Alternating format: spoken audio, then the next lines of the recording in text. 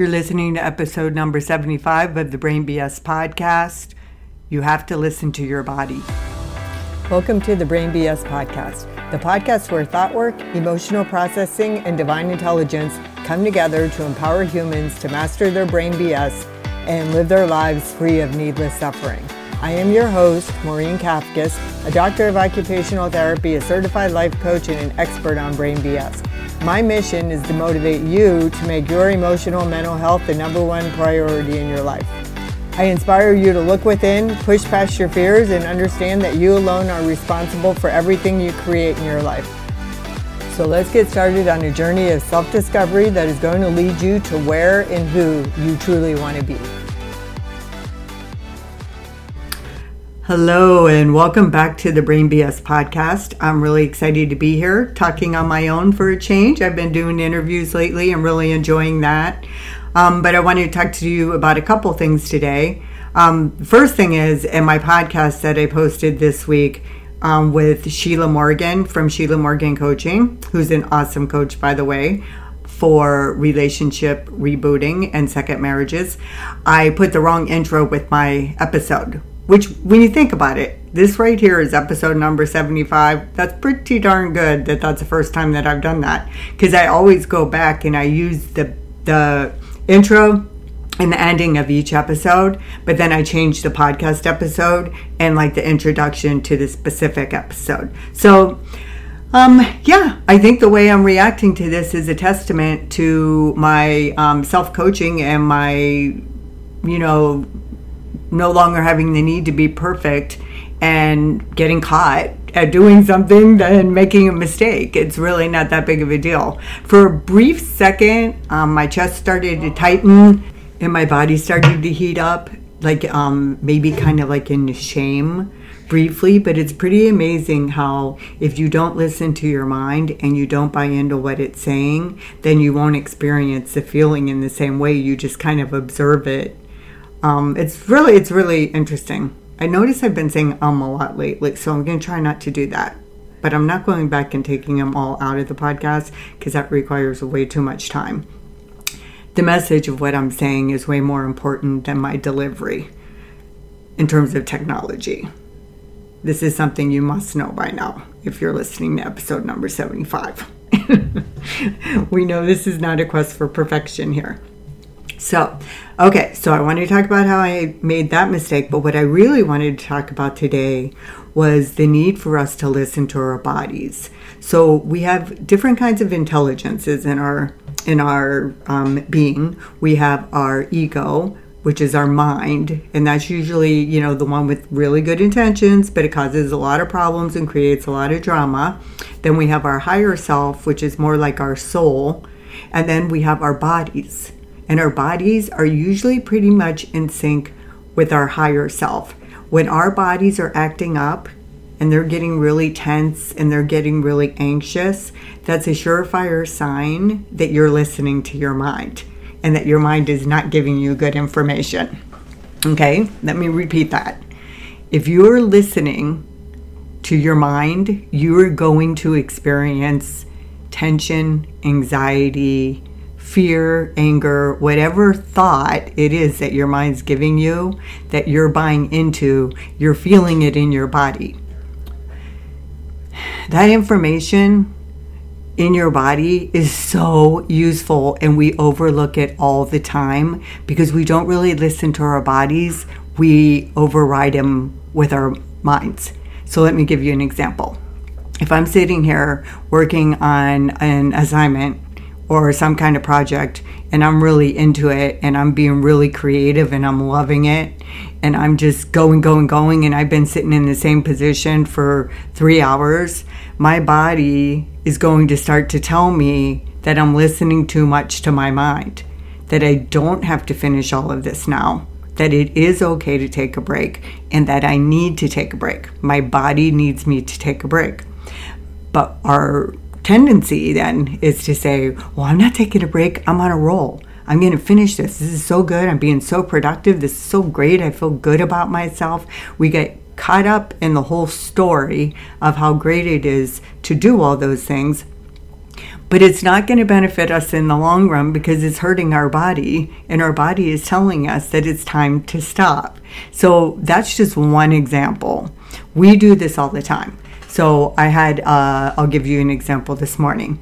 I was getting ready and I wanted to go for a walk. Well, I didn't sleep well last night because my husband didn't sleep well. He has allergies and he was coughing and he was snoring, and I ended up getting up at 5:30 in the morning and coming out and just deciding to make use of the time. But I was feeling a little, tired, depleted, a little generally annoyed, but knowing that it's not his fault. But I just was kind of tense. So he asked me if I wanted to go for a walk with the dogs. And my mind said I should say yes because he had a rough night and he didn't feel good. And then that way I can help him feel better and he can enjoy going for a walk with us.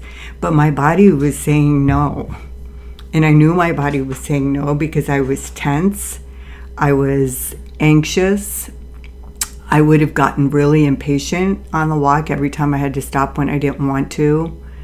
It would have just been a recipe for disaster. And when I say disaster, I just mean me feeling worse. I probably would have bit my tongue and not said stuff when I was in the middle of the walk. I might have, though, if I got pushed to a point where it was bothering me enough. But regardless, the whole point was my body was telling me to say no, and then that's what I did. I said no. I made myself a priority. I made my emotional needs a priority, and I took the time to go for a nice long walk by myself. And oh my gosh, what a difference it made. It quieted my body. It calmed me. I didn't have any of that tension anymore. I didn't have any of that residual negative emotion in my body. But if I didn't listen to my body, it would still be there. I could have gone the whole day. I mean, come on, there's some of you, you go your entire lives not listening to your bodies because you don't even know anything about this stuff. Am I right? You constantly, okay, here's another example. This is a great example. Drinking alcohol. When you go on a vacation and you're all excited at the beginning of the vacation, you're like, oh, we're going to have cocktails and wine and great food and like desserts and all kinds of great food and stuff. And you start out and you've been pretty good up until that point because you're living, a fairly disciplined life and you don't drink all the time. You limit it to the weekends. This is just an example. And some of you drink every night and there's no judgment there, but this might be a little bit different for you. But okay, so you go into your vacation. At first it's really fun, right? And you're actually not feeling bad because you're having drinks and stuff, but you're practicing moderation, you're exercising, you're doing fun stuff, you're getting really good sleep, you're swimming, you're doing like all this great stuff. But then the vacation goes on and each day you start to feel like a teeny bit more depleted. And the way you know that is because of the way your body feels. You might be starting to get a little groggy. You might not be remembering things as quickly and as sharply as you should. You might have lost your focus, your concentration for whatever it was that you're supposed to be focusing on. Then, the nausea might turn into, gassy and bloated. And you're just like, then you're feeling really bad when you wake up in the morning. But then you just keep going through the same routine. You just keep, well, no, I'm on vacation. And when you're on vacation, you indulge. That's what vacation is all about. Overeating and over drinking, and that's what makes it fun. So then you keep doing it. So this is a perfect example of how our mind offers us what we're supposed to be doing because it's vacation, but our body is over there screaming, please, please, can we find a different way to have vacation? And I am guilty of this myself on more than one occasion.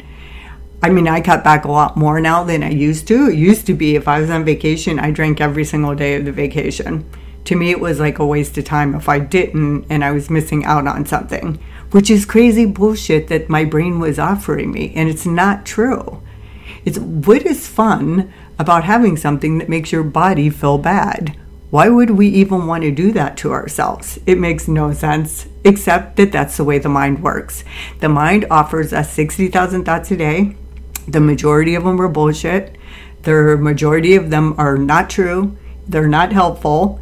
And even though our mind has the best intentions, it's going to lead us astray all the time on a regular basis. I don't care who you are, anybody with a brain is going to be living this scenario. So it's up to us to become self-aware enough to know that oftentimes, we need to listen to our body instead of our mind. Because our body is our red flag that something's off in our thinking. Okay, so if we're feeling bad in our body, we're feeling any kind of emotion in our body, no matter what the emotion, it's because of a thought that we're unaware of. It's a thought error that's causing the problem. So I just really want to encourage you to start paying attention to your body. Start paying attention when you get those emotions and those feelings in your body, and really, really pay attention to what they feel like in your body. Like, how long do they last? And are you letting the feeling be there? Are you actually feeling it, or is it resistance? Because I discovered that I had a major amount of resistance to all my emotions. It was almost like just a defensive strategy of how to live life. So now I know that initially I resist all my negative emotions almost instantly. I do. It's just a habit. My brain's been wired for it. But now I recognize that, so then I can stop, take a deep breath, I breathe into it, I distance myself from it, I recognize it's my mind, it's not really me. I pay attention to how it's changing in my body as I'm taking note of it. And it really, really takes the intensity out of it. In fact, to the point where you don't even feel it anymore. It just dissipates and goes away. But this is a skill you definitely want to learn, because I'm going to be tying this in and talking a lot more about this. But everything we do in life is because we want to feel an emotion. And everything we don't do is because we want to avoid an emotion.